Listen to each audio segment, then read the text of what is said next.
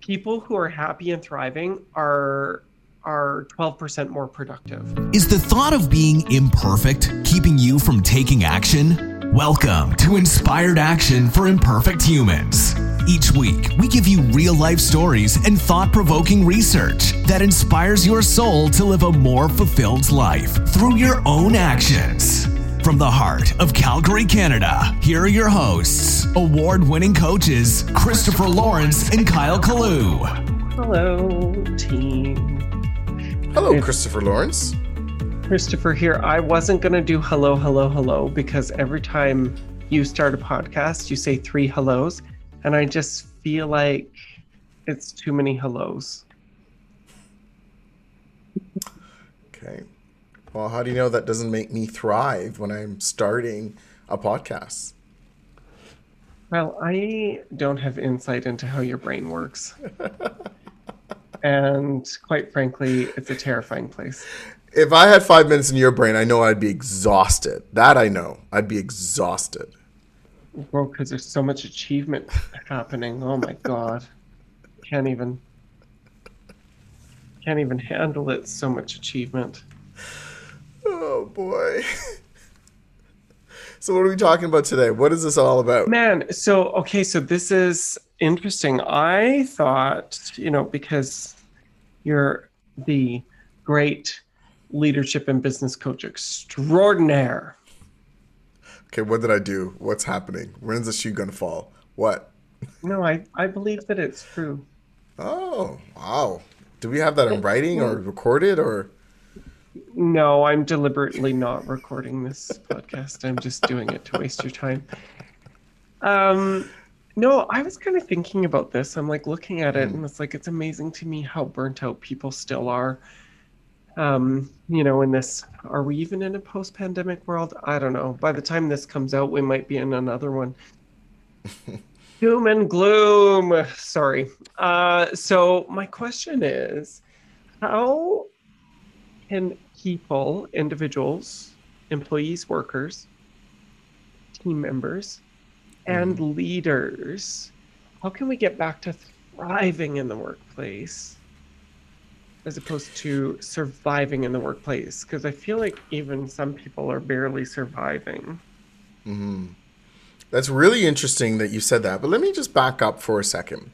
What we do know is when a trauma or a pandemic, something like this happens, people tend to revisit their life, their work, things that they do, their friendships, their relationships, right? Like they tend to just they look at everything. Like for those who, an example of this could be someone who's experienced a family member who has passed away, right? Then they're just like, what does this all mean? Am I living my life? Life is too short. And all this stuff is happening. And I think what's happening right now with this whole pandemic piece, people are actually questioning, employees, employers as well, but mostly employees are questioning, do I even want to go back to this job? What if they call me back, for those people who were laid off, right? Or those people who are looking for another job? Do I want to go back to this industry?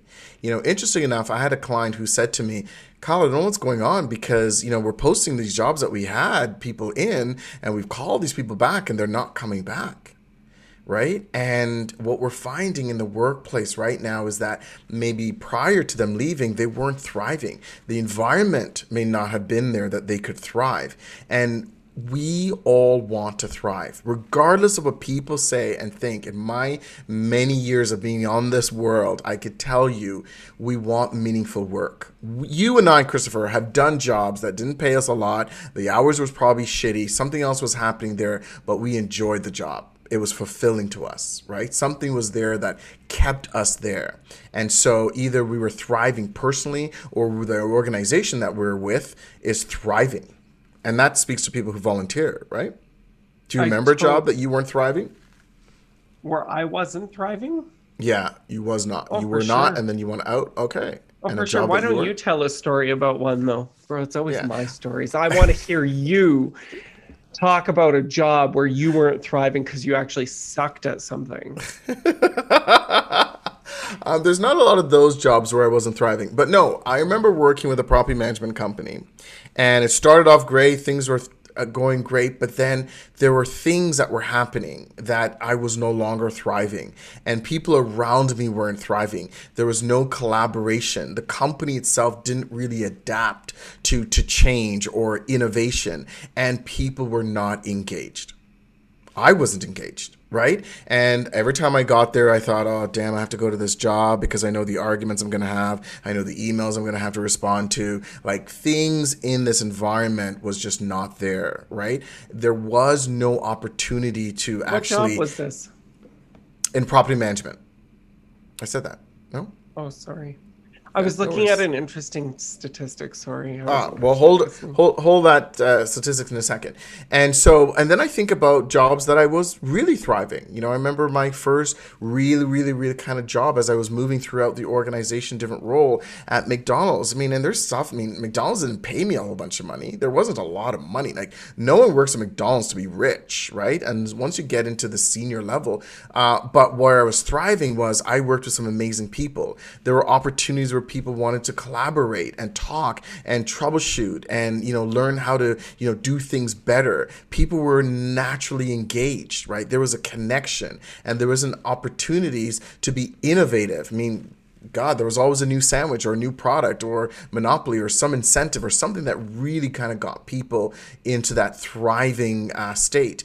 And so when you experience a thriving environment, and I'm going to tell you 3 things you can do to ensure that you are thriving in the workplace. If you're a leader or if you're a follower, you know, you could also influence that as well. But I'm telling you, people who thrive in organization, there's a direct correlation to productivity. There's a direct correlation to retention, right? People will stay longer. People will produce more. They will be so innovative in your business that they'll think about things you never thought about. So before I get into those 3 things, though, Christopher, what is some of the research that you're kind of pulling up Well, it's there? interesting. You know, it's interesting because I have a similar story too. Just I found in all of my jobs that I've had moments of thriving and times where I didn't thrive. And I think it's really important. The times that you're not thriving, it can be a really difficult place. And I think just kind of given where the world has gone, where the workplaces have gone, I think that we need to allow people to feel like they're thriving. We need to Right. support people in their thriving more deliberately than we ever have before. The issue is that we know that most leaders, what some of this research is showing is that right now, our leadership are burnt out and they want to quit too, more than ever. And so people are resigning like crazy. People are unhappy like crazy. I have so many clients that they're kind of at their I mean, let's face it, you know, these Yeah. executives predominantly are still taking big bonuses while they've done a bunch of layoffs, and the people that are left behind are left holding the work because there's no less work necessarily Yes. because they've let people go. I have so many clients right now who are in this position, and I'm like, well, if you've got nothing to lose, then you should ask for exactly what you want. Like if you're Why literally not? ready to walk out the Yeah. door tomorrow, then you should Yeah. ask for what you want. And it's amazing to see what these clients are actually getting. Here's the thing. This is the part that I think people are missing, right down to some of the statistics or some of the suggestions that you were making. People who are happy and thriving are 12% more productive. So 12% doesn't sound like a lot, but it's a huge amount because it becomes Of course. exponential. Yeah. Um, they have happy team members have less turnover by about 71%, which decreases the amount of resources you need to onboard new people too, right? And actually, one of the studies shows that happy employees help you outperform your competition by 20%. Wow. Absolutely. That's the productivity piece we're talking about. Mhm. Now, You know what I here's mean? something that's interesting. Unhappy employees who are not thriving will rack up as much as 50% more in healthcare expenses, Damn. which Wow. which co- which costs the company. Like that Of always course. There's, healthcare yeah. healthcare issues always cost the company. And then also they're obviously the productivity, because if they can't be at their best, or things are taking longer, right? I mean, and I think this is a piece that I find sometimes some leaders don't connect back into. They don't see the, what I call sometimes the hidden cost, right? The hidden cost of someone who has higher sick time, the hidden cost around someone who's not as engaged in the environment, right? There's so many hidden costs to that. The time spent with an employee, the squeaky wheel, so to speak, right? That's taking from leadership, and the hidden cost of not actually encouraging the people who are the steady eddies, the people who are doing the good job. And they end up checking out because there's an indifference of, they won't even know if I left, because they don't really talk to me. They spend all their time with the squeaky wheel, right? And I think those are the constant things. Tolerating the worst behavior. Absolutely, right? Or creating systems and policies just to catch the one or two people who don't do it well. That's it. Like, how many policies have we seen implemented at big organizations because one person took advantage of something or made a really big mistake? And it's like, you know, stuff that, I get it if it's like a loss of life or risk of injury, totally get it.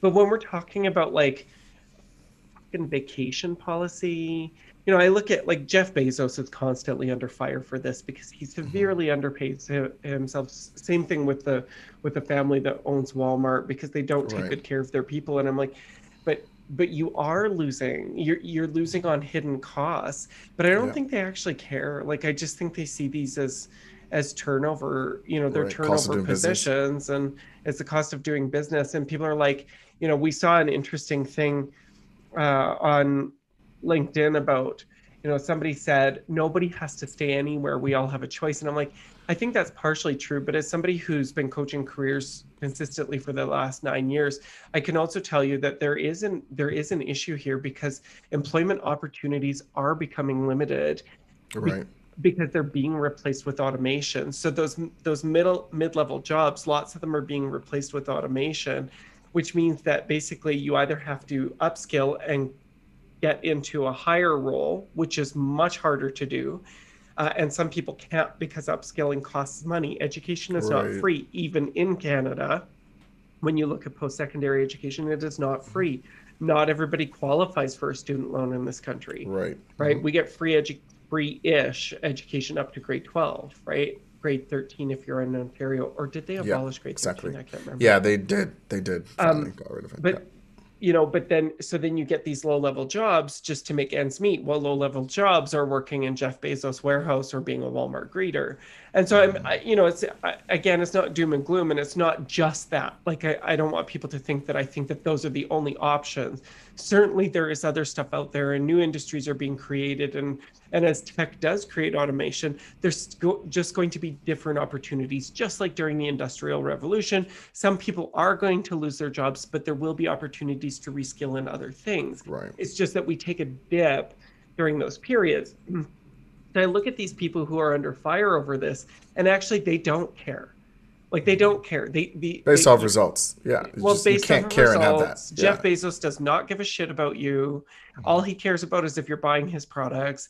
The Walmart family does not give a shit about you. They only care if you're buying their products, right? The whole deal, right? And so it's like, you know, I'm all about supporting local small business. And in the same sense, if Amazon has something that's 50% cheaper, it's pretty hard to justify that cost. You know, because it's the right thing to do when you're on a limited budget, right? So I think it is a very complex thing, and I think that there needs to be more and more opportunity for thriving. Yeah, and Christopher asked the original question you heard in the beginning is, what can you do to ensure that you're thriving in the organization? So I'm going to give you 3 things as an imperfect inspired action that you could be thinking about if you're a leader, around what can you do to ensure that your organization is thriving, as well as if you're an employee. These are things that I would say for you to tap into to ensure that it's happening for you to have a more fulfilling experience while you're in an organization, because not everyone can just leave an organization, go to the next organization. You know, I saw something the other day that says, you know, people usually think the grass is green on the other side. However, the grass is green where you water it. So as a leader or as a follower, here are some things. This is your watering, so to speak, is the ability to engage your employees. and as an employee, the ability to be engaged, right? The second part is collaborate, right? Opportunities to be clear in your communication and step into communication without fear of conflict, right? Because sometimes people don't want to say anything because someone's going to say something. But collaboration is really key because we are way more connected when we can collaborate with each other. The third thing I would say is also adapt, right? This is where we are able to be flexible. You know, we had to do it during the pandemic, right? Businesses also had to do. Businesses who told you you couldn't do your job at home, right? They said, oh, there's no way you can do this job at home. They adapted, and those who did very well or better than those who didn't, right? When we can understand what these three things mean to each of us as an employer, as an employee, we're going to be in a better place. That is the ingredient of a thriving workplace. So let us know how you're thriving in your workplace. What are some things that you want to be mindful of? Even if it's just one of the three things, let us know. Until next week, take care of yourself. It's our goal to build a global community of inspired action takers, and we can only do that with your help. So if you love Inspired Action, please leave a review on your favorite podcasting app and share us on your socials. You've heard from us. Now we want to hear from you. Go to inspiredactionpodcast.ca and tell us, what is the inspired action you took this week?